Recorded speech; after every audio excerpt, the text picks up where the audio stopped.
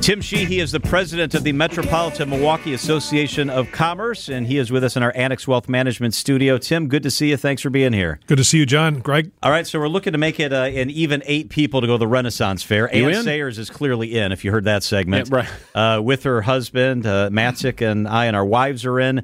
Mrs. Sheehy, what would it take to get you and Mrs. Sheehy to join us at the Renaissance Fair? A weekend she's out of town, and I would go alone. We'll get you a turkey leg. Okay. Get you a couple. I still don't think that's going to sell her. That's not her cup of tea? No. I do see the lines, and it's impressive. I have family in Illinois, so several times during the summer we go down there, and man, the lines of people waiting to get in that place. Yeah, I mean, if it's a way to get into kind of Game of Thrones, I'm interested.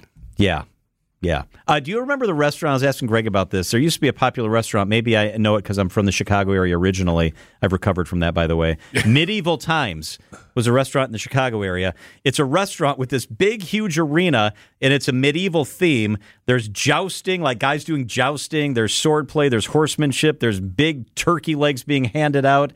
And it's in a big arena that's designed to look like a castle. Medieval Times. I knew there was something missing in my life. But that's not it.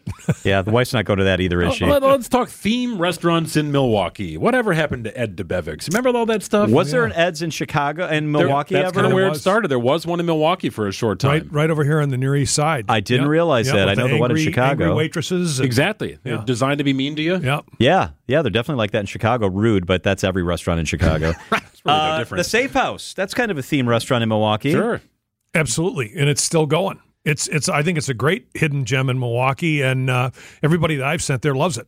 What are other themed restaurants in Milwaukee? What else do we got? Yeah, there aren't a lot. I mean, there's a lot of different cuisine. Great restaurants. Certainly. Great restaurants, fantastic for sure. Food scene. That has come, I know we're a little off topic here, Tim, but that has come such a long way. With every James Beard nominated chef coming out of Milwaukee, it was one in a blue moon 10 years ago, 15 years ago, and now it's like 3 a year.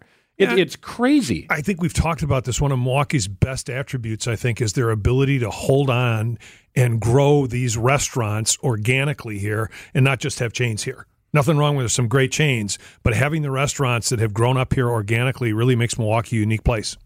You know, another place, another way to get to some of these restaurants is going to be the Hop. They're extending it down to the lakefront. They're calling it the L line, the Hop's first extension.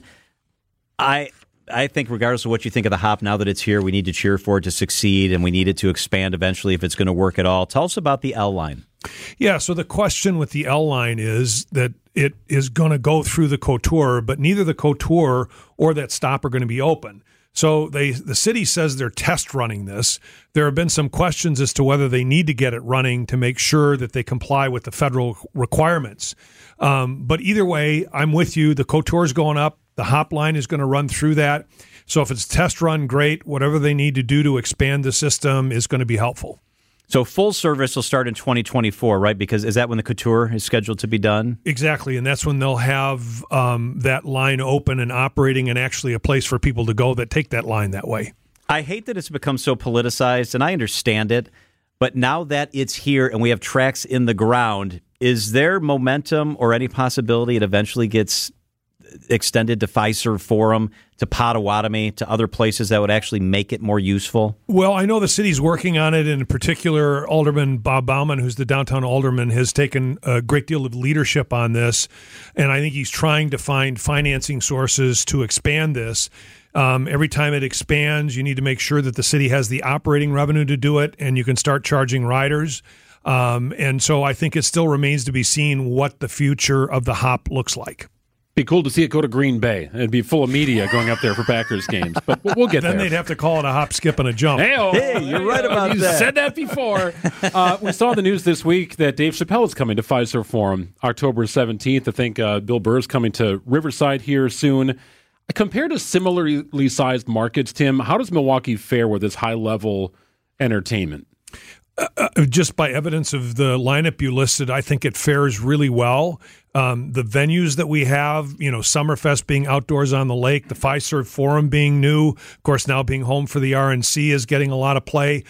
So I think we have a lot of great venues. We have a big enough market to draw people, even pulling people up from Chicago. So I think it bodes well for future entertainment in the city. Tim Sheehy is the president of the Metropolitan Milwaukee Association of Commerce, also related to entertainment.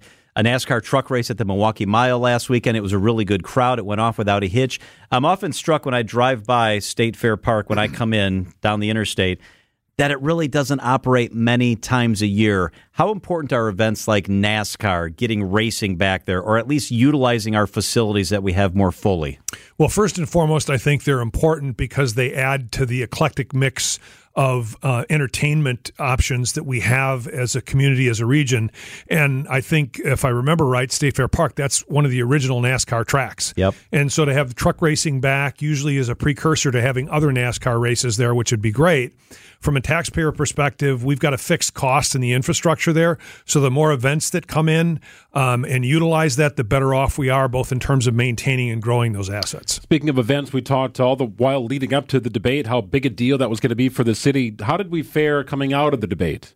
Well, all you had to do is watch the TV coverage and the venue that you could see from what you could see from the venue, the lakefront, the downtown.